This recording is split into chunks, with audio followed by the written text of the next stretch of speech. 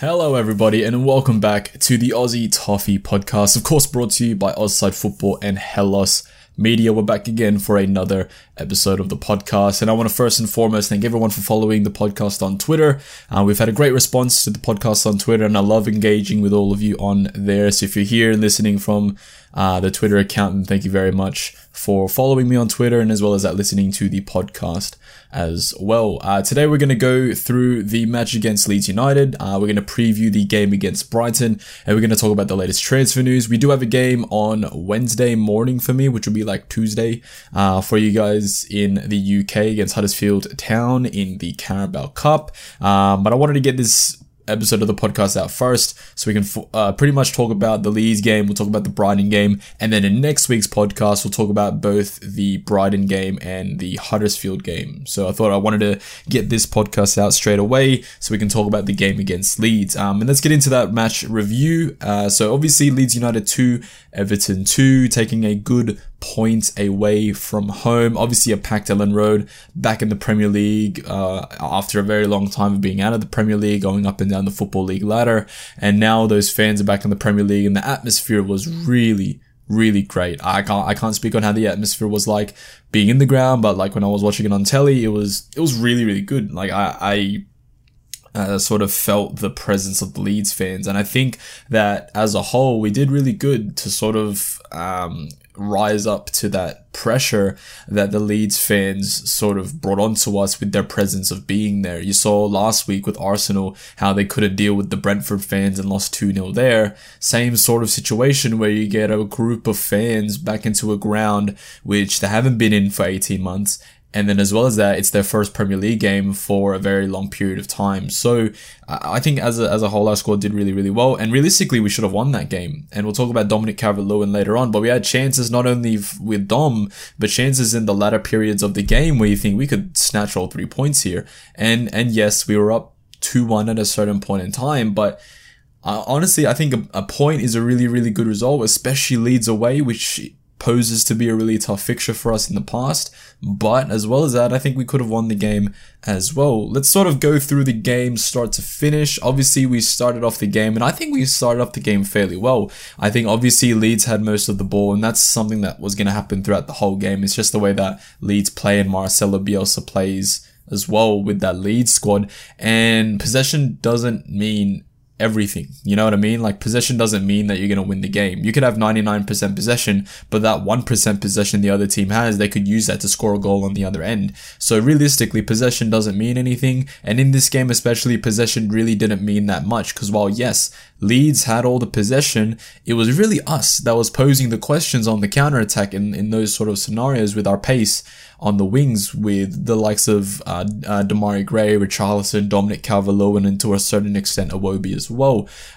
So as a whole, if you look at the game purely in terms of stats, it doesn't really tell you the whole story when you're watching the game. And honestly, if I was a neutral watching that game, I would be like, what a game we're watching right here, because it was end to end, back and forth, high intensity, very physical. It was a really good game of football to watch. And as a neutral, say for example, if you're watching that game, you would be looking at that game like, damn, this is a really good game of football. And as a supporter of the game, you're thinking, damn, as an Everton fan, of course, you're looking at that game and you're like, all right, we know what Leeds are.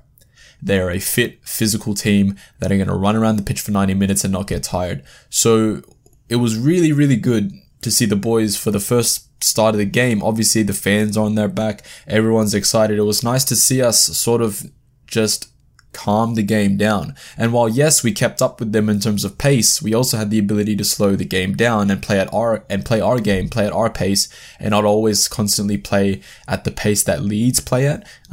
So all up until that the first goal, which is the Dominic Calvert-Lewin pen, I think we played really well. Obviously before that, a couple of Rafinha chances that sort of edged closer and closer into the goal, and we'll talk about his strike in the second half later. But you're looking at what Leeds did compared to what we did, and I'd say up until that penalty, it was a fairly even game. You're looking at chances on both ends of the pitch, you're looking at both midfields going to war, and it was a really even game up until Dominic Calvert-Lewin gets pulled down in the box. And by the way, there was no doubt in my mind that that was a penalty. And I was praying and hoping that would go to VAR, because it was clear and obvious to see that Liam Cooper was holding the shirt of Dominic Calvert-Lewin, and if he wasn't doing that, that was either a header in or that was a tap in for Dom.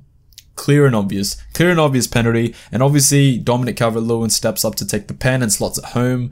And it's really good to see Dom taking penalties. I thought DEMARAI Gray might have taken it, because obviously he took the penalty in the Florida Cup. I thought maybe Richarlison would want to take it, but it's nice to see that Dom said, nope, this is my pen, I want it, I'm the striker, I'm going to slot this away, and he did so. So it's really nice to see Dom taking penalties. I hope that's something that we see more in this season, is Dom taking the penalties, because not only is that good for his goal tally, but that's good for momentum as well. So obviously Dominic Calvert-Lewin scoring in this game, scoring in last game as well, and if we can keep him scoring goals, if he continuously scores goals, maybe not every single week, but as long as he doesn't have a patch where he scores heaps of goals and then goes a couple games without scoring a goal, we need him to be consistently putting the ball in the back of the net, and this only helps that, and him being on penalties only helps that as well. So I'm really, really glad that he took that penalty, slotted it away really well, and we're up 1-0, and you're sort of sitting there thinking, we're up 1-0.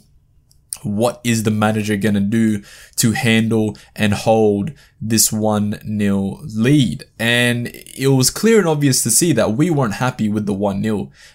You look at that game, and there was multiple periods within that game. Say, for example, when we're up 1-0, or when we were up 2-1.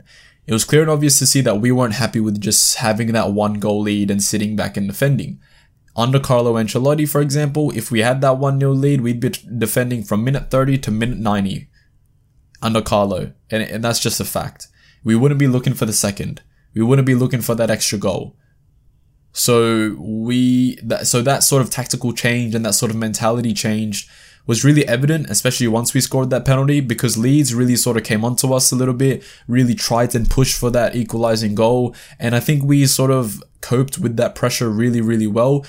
And then Michael Keane, it's a long ball. I think it was Luke Ayling just does a long ball over the top. Michael Keane gets all mixed up with his feet.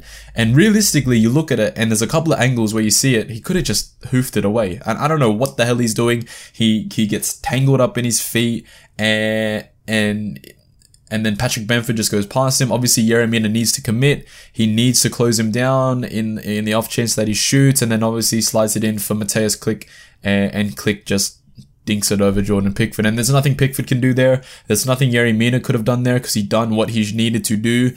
That goal was purely yet another Michael Keane mistake, and he should have just hoofed the ball. There was time for him to step up and then just whack it. But he didn't. I don't know if he didn't think he had time. I don't know if it was his feet getting tangled up. I don't know if he wanted to take the ball and dribble it out. I don't know who he thinks he is, but we saw it in the Man City game, last game of the season, where he tries to do too much crap and a mistake happens. We saw it in the Southampton game, where he tried to do some fancy stuff and he makes a mistake and then we concede off of it. And we saw it here in the Leeds game. So technically that's 3 games in a row where a Michael Keane mistake has led to us conceding.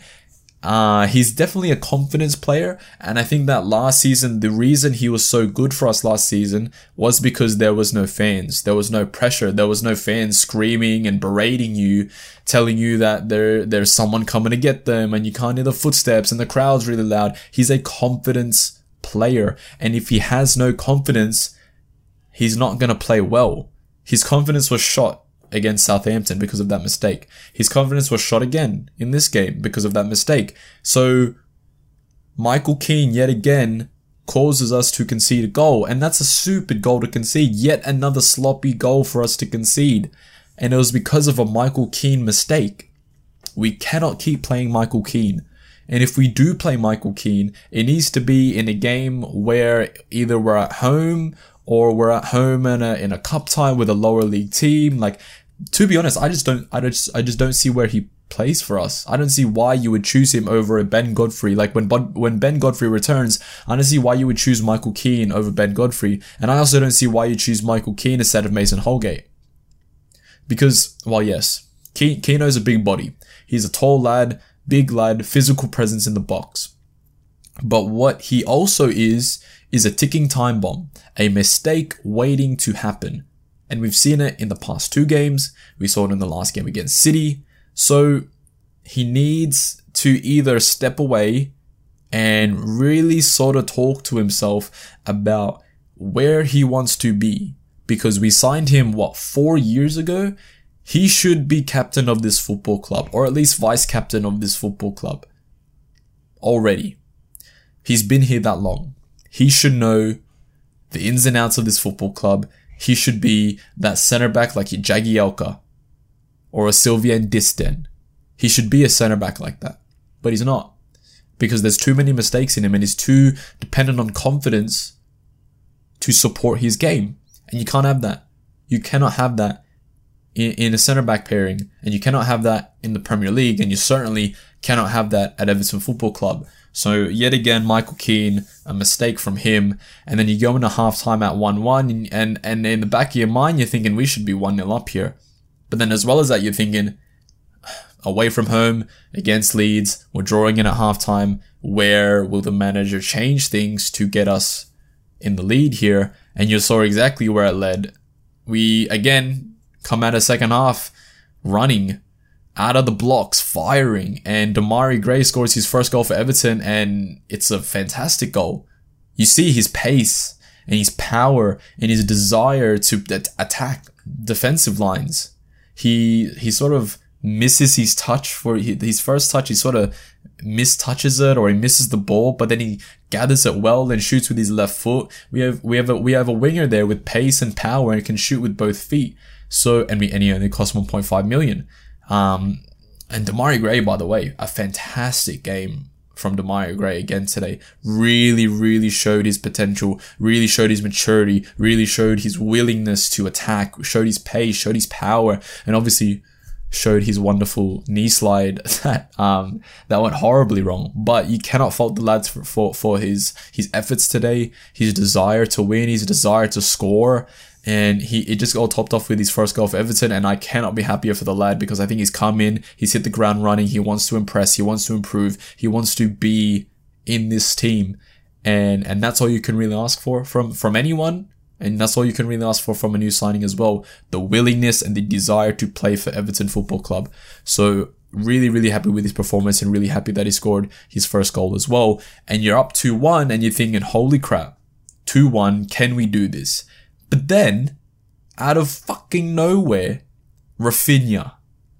The guy had literally terrorized us all game. His pace, how direct he was, his left foot. It was just bound to happen. Because he was edging closer to that goal, and then eventually it just went in. And it was a fantastic shot. You cannot take anything away from that strike and that goal. You can say that we could have done better. And honestly, we could have. Because for him to be able to bring the ball down and curl it in the way that he did, shouldn't have happened. We should have had someone on him, putting pressure on him. So maybe he would have gotten the shot away, but he wouldn't have that much time to bring it down and then curl it the way he did. It shouldn't have happened like that. And as well as that, we should have cleared our lines. Again, Michael Keane in the middle of this big whatever, trying to get the ball out of the box. I think it was Luca Dean was in there, Michael Keane, and maybe Allen. There were like 3 Everton players, and apparently all 3 of them lost out. And then it gets to Rafinha, and you have no one pressuring Rafinha, and then he scores that goal. So yet another, it wasn't as much of a defensive error as the Michael Keane first goal, but yet another defensive error, not only on Michael Keane, but our defense as a whole, to not get that ball out of the box when we should have.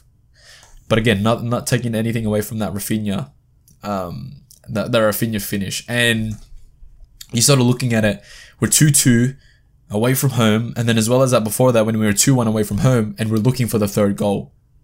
We are constantly looking for that third goal. We are not bringing on a Mason Holgate to make it a 3 at the back, then shore it up, and then make sure we see at this point. We wanted 3 points. Leeds wanted 3 points. We wanted the 3 points. And again, that's nothing. I couldn't say that against Carlo Ancelotti. When we were under Carlo, say we were up 2-1 when DEMARAI Gray finished it in the 47th minute or something like that. We would have defended from minute 47 to minute 90. when Leeds scored that goal in the 68th, I want to say, when Rafinha scored that goal, we would have defended from 68 to 90. Instead, we went on in the attack. And I would say, to be honest, we had control of that game. In the latter periods of that game, we had control of it because the substitutions helped us. I think that for a large majority of the game physically, we kept up with Leeds. And I think that's really testament to the fitness of this squad right now, and where they're at physically. So that was really, really good to see a real challenge against a really fit Leeds unit that run around the pitch like madmen for 90 minutes. And they're just built that way. That's just how they've been trained. So for us to keep up with them was really, really good. But you could see players like Richarlison tiring, DEMARAI Gray tiring, and I think substitutions wise, and Iwobi tiring as well. Andros Townsend came on, Fabian Delph came on, Moise Kean came on, and I think with those sort of substitutions, it really sort of energized the squad a little bit, brought us a little bit of dynamism on the wing with Andros Townsend, brought us Fabian Delph, which didn't do too badly. I just don't think he did anything wrong, but it's Fabian Delph. And he gave me a heart attack when he slid in the side of the box, but we'll get to that in a second. And then you had Moise Kean as well. So some fresh legs, and I really think for the latter periods of that game, we controlled the game, and if anyone was going to win that game in the last moments, it was going to be us, because he had the Michael Keane header that Melia saved, which honestly I thought it was going in, and he had a couple chances here and there, and it just didn't go in for us. So all in all, 2-2 I think was a fair result. I think 2-2 as a whole was a result that I think both teams can sort of walk away from and think, yes, that was a fair result. I think fans can think that was a fair result as well. But to be honest, we should have won that game. When Iwobi slid in Dominic Calvert-Lewin for that 1v1, he should have chipped the keeper. And as well as that, the chance before that, he should have slotted that home as well. Dom had two chances after the 2-1 in, I think, a span of 5 or 10 minutes where he should have finished it. And say, for example, if we had a striker like Romelu Lukaku, he would have finished those chances. And I'm not comparing Dom and Rom. They are completely different players, and I understand that. I'm just saying Dom is a fantastic striker. He's a fantastic number 9, like old school, old fashioned number 9 striker. Someone who is very good at heading the ball, someone who's very good at the hold up play, but where he needs to improve is his finishing within the 6-yard box. He needs to improve when he's in those 1v1 scenarios is finishing. Can he chip the keeper? Can he slide it through the legs of the keeper? Because both changes, he just... The one where Iwobi slid him in, he did really, really well to shimmy away from the defender and slide that ball into Dom. He just shot it straight at Melia's chest. And it was so easy for Melia to just hold the ball on his chest. He should have chipped the keeper there. If he chips the keeper there, it's 3-1, and Leeds have a mountain to climb there at 3-1. So, should have won the game. Really, really should have won the game. A couple of players I do want to shout out as well. Allen was really, really, really, really, really good today. I think this game was one of his best games in an Everton shirt in a long time. He was busy. He was up and down the pitch, pure box to box, ball carrying out from their half of the pitch, ball carrying out of midfield, really trying to push players on, winning tackles, getting physical. That is what we want to see from Allen. So I really, really, really enjoyed his performance today. And I want to also shout out Richie as well. A lot of people are sort of getting on Richie's back and saying he's too selfish, he's too this, he's too that. But he worked so hard today. And you got to think about the lad. He hasn't stopped playing football for 2 years. And he's coming up against a Leeds side, packed house, away from home. And he's putting in a shift. It may not look like he's doing too much, or he's not setting up goals or scoring goals, but he's working. Up and down the pitch, he's battled with Calvin Phillips in the middle of the pitch. He's battling with someone like that. And I think his efforts sort of went under the radar a little bit. And to sort of finish off my little player shout-outs here, Yerry Mina. The Yerry Mina versus Patrick Bamford little battle that they had there was a sight to see. You can definitely see from minute 1, Yerry Mina was trying to get under his skin. And it worked. It really, really did work. Yerry was getting under his skin. He was getting physical with him. He was trying to get cheap fouls to piss him off. And that little bear hug thing he did on the touchline was really interesting. I thought he was going to tackle him or swing at him. That would have been nuts. But he was just getting under his skin. And I think that was a really, really key battle in this game. And especially in that last minute, I think that, if I remember correctly, they had a chance. It was probably with the final kick of the game or something. Ball comes in, it's going straight to Patrick Bamford. All he has to do was bring it down and shoot and score. But Yerry Mina is a ball magnet. And all he did, he sniffed out the danger, he headed it away, and it was just so key for him to be switched on for the whole 90 minutes and be like, Patrick Bamford, you are not getting a sniff this game. So it was really nice to see that little battle there and to see Yerry sort of try to stir the pot a little bit against Bamford, which is what I really like to see. But as I said, man, all in all, 2-2 was a fair result. We go away from Ellen Road with a point. And as I said, man, a game we should have won. But I really did enjoy the performance. I like the attacking style of play that we are playing with this season. This sort of attacking mentality, this mentality that we are not going to settle for 2-1. We want that second. We want that third. We want the fourth. Like, we want to consistently be putting teams to the sword, which over time we will do. But the sort of foundational blocks we have right now, they're looking pretty good. That's it for the match preview. Let's get into some Everton news. I'm just going to drink some water because my throat is really dry. Oh, that is some good ass shit. Alright, let's get into some Everton news. A lot of news in terms of transfers. Obviously, the transfer window will wind down in about a week's time from now. And the rumors are really starting to heat up. The biggest rumor from the week was Joaquin Carrera. He's a sort of striker, a winger, second striker that plays for Lazio in the Serie A. Everton have been linked with a move, a 35 million euro move for the Lazio playmaker. And he is seemingly wanting to join Inter Milan. So yet again, if we believe the rumors, Everton are losing out to Inter for a player. We've obviously already lost Denzel Dumfries to them, and it looks like we're losing Joaquin Carrera to him, to Inter as well.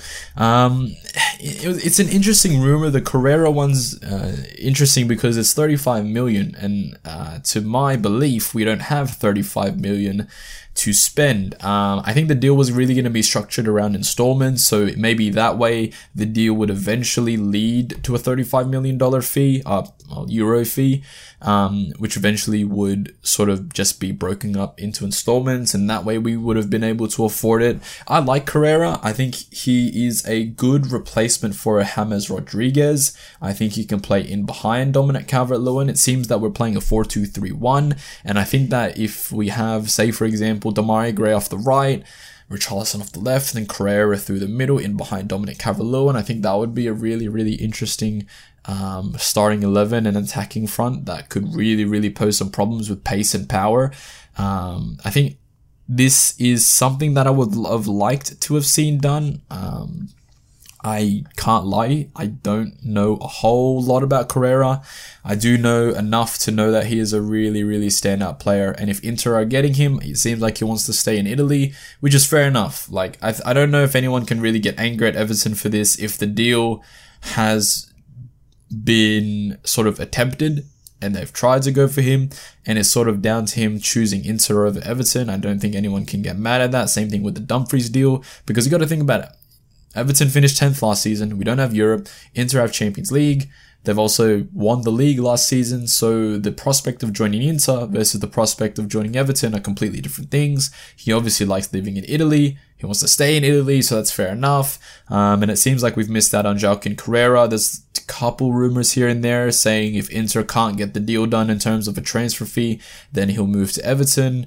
Because apparently Everton have already sort of agreed a deal in principle for him. But I feel like that one is going to go sort of down to deadline day. The latest news is that we've apparently bid $5 million for Rangers right back Nathan Patterson. He's a 19-year-old right back from Rangers. I've literally not even heard of him until today. They apparently want 10 mil for him, and he's looked at to be the long-term successor for Seamus Coleman. If I'm honest with you, Seamus Coleman should have had a long-term successor a couple of years ago, like we did when we bought Luca Dean to replace Leighton Baines. We should have had a Coleman replacement a long time ago. It hasn't happened, and if this guy's the long-term replacement for Coleman, he should have probably been here last year. But $5 million for a Rangers right back that I've never heard about. Look, if the scouting team has identified him as the one that they want, then fair enough. Like, I can't say that when I heard of Andros Townsend and DEMARAI Gray, I was too happy about it. Or when I heard DEMARAI Gray for 1.5 million, I can't say that I was super excited about it, but look where that turned out. Andros and DEMARAI have been really, really good for us so far. So if this kid comes in for 5 million or 10 million or whatever they agree with here, and he does really, really well for us, he can sit on the bench, he can sort of learn from Seamus and rotate with him throughout the season, and then next season he starts every single game for us because he's sort of up to date on the system, the club, and how he should play right back. I think it could end up being a really, really good move for us. So if the club want to go for Nathan Patterson, why not do it? This is sort of contradicting the opinion that we have already agreed a deal in principle for Aurelio Buta. I see Buta being more of a shorter term option than Nathan Patterson, and maybe the club want to go down a sort of longer term route in terms of a right back, because Buta would interchange with Coleman week in, week out sort of thing. And then maybe Buta would have started every single game next season. But Buta looked more as a squad option rather than a direct replacement. And it looks like Nathan Patterson would be a more direct replacement for Coleman more long term. So we're going to have to sort of wait and see how this deal goes. Porto and Newcastle. Newcastle are interested in taking James Rodriguez. Obviously, Porto would be taking back James, and Newcastle would be straight up buying him. I don't see the Newcastle thing, first off because it's Newcastle, and second off because they just signed Joe Willock. Would they be looking at James to play off of the right? That would be interesting as well, but it's also they have Almiron that plays off the right, and they also have Alan St. Maximin, Ryan Fraser. So I don't see James moving to Newcastle. I see the Porto link being the one that's more credible. I mean, James looks like he's going anyway. He said on Twitch, that he doesn't even know who Everton are playing on the weekend. It seems like he wants to go, whether that be the manager telling him to go, whether that be his agent telling the club he's going to go. We know that he came to Everton for Carlo Ancelotti. And now that Ancelotti's gone, James doesn't want to be here anymore. His agent has been shopping him around since the start of the window.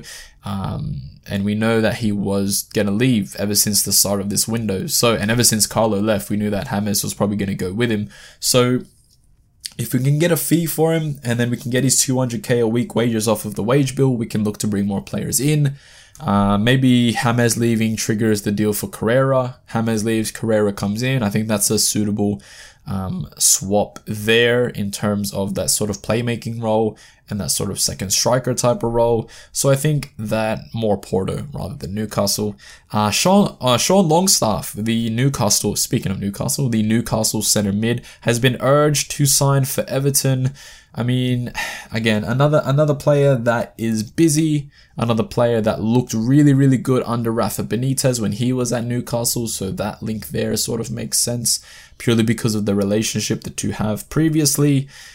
I don't know. For me, he comes into a very bloated midfield. You look at it and you sort of you think about it, if we sign him, you have Longstaff, you have Allen, Decore, Tom Davis, Jean-Philippe Gbamin as well. So that's sort of 5 midfielders that are fighting, and Fabian Delph if he stays. So that's 6 midfielders there that are sort of fighting for spots.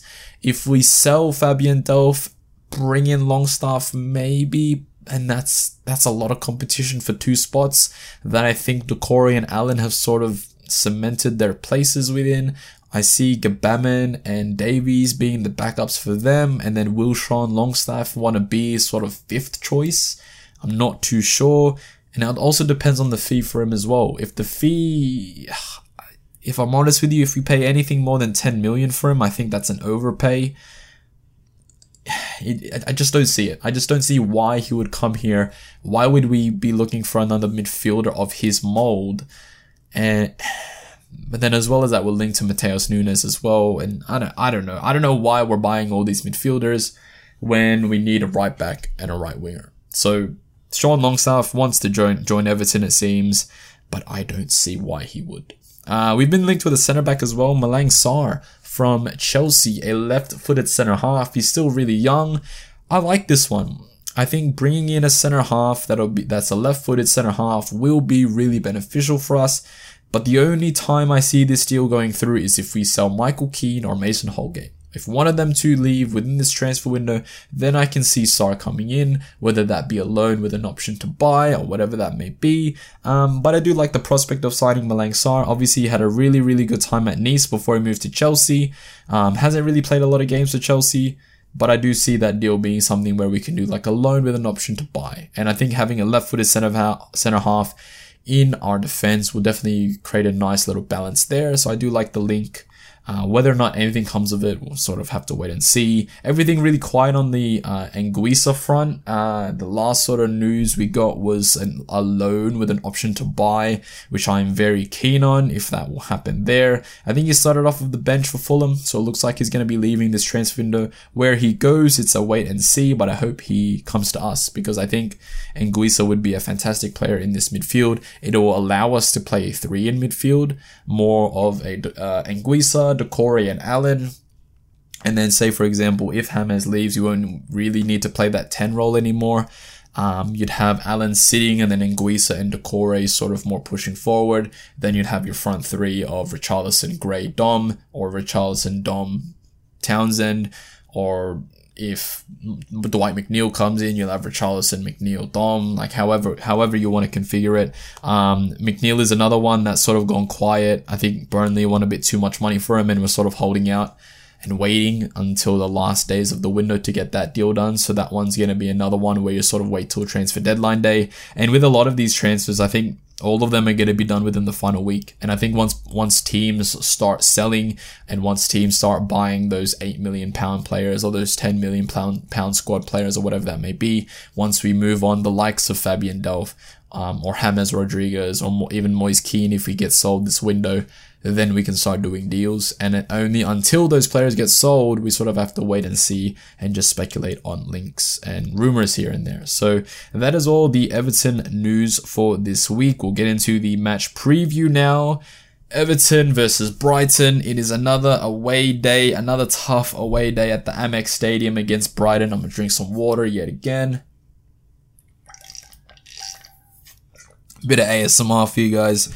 Another tough away day, man. Look, Brighton are one of the more proficient outfits in the Premier League. I know they finished, like 15th, but the way that they play, the way that Graham Potter has them play, they just need to score goals, and they're doing that. And it's going to be an interesting game.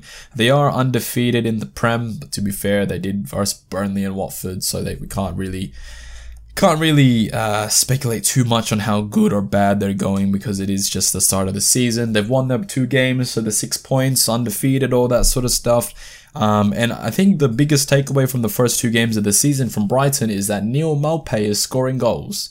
And that was a problem last year. Their striker wasn't scoring goals. He's doing that now. So I think that with that midfield that they have, McAllister's a really tidy player. Obviously, Basuma is a fantastic player in that midfield. And I think that it's going to be another tough midfield battle here for Decore and Allen. They're going to be facing Basuma. Enoch Mwepu as well, their new signing from Salzburg, is a really tidy midfielder as well, and obviously McAllister too. So it's going to be a really, really tough midfield battle, and whoever wins that midfield battle means that they will win the game. I really think that this game will be won or lost in midfield. And if Allen plays the way that he did against Leeds, and if Decore plays the way he did against Leeds and Southampton, then I think we'll come away with the win. I am confident for this game. Because I get it. Brighton away from home, Amex Stadium. They've already had their welcome back to the Amex. They've already had that home game. The sort of, I don't want to say the passion, but the sort of hype of being back in the grounds after 18 months is sort of gonna die a little bit. So then we can then take advantage of that. They play very open football, and we saw last year we beat them 4-2. We definitely have goals in us, but they definitely have goals in them as well. They're a very, very good attacking outlet. A very good attacking outlet that just couldn't put the ball in the back of the net last year. It seems like they're doing that this year. They've scored 2 goals in each of their 2 opening games. And they did it against Burnley, and Burnley are well known to be a very solid defensive team.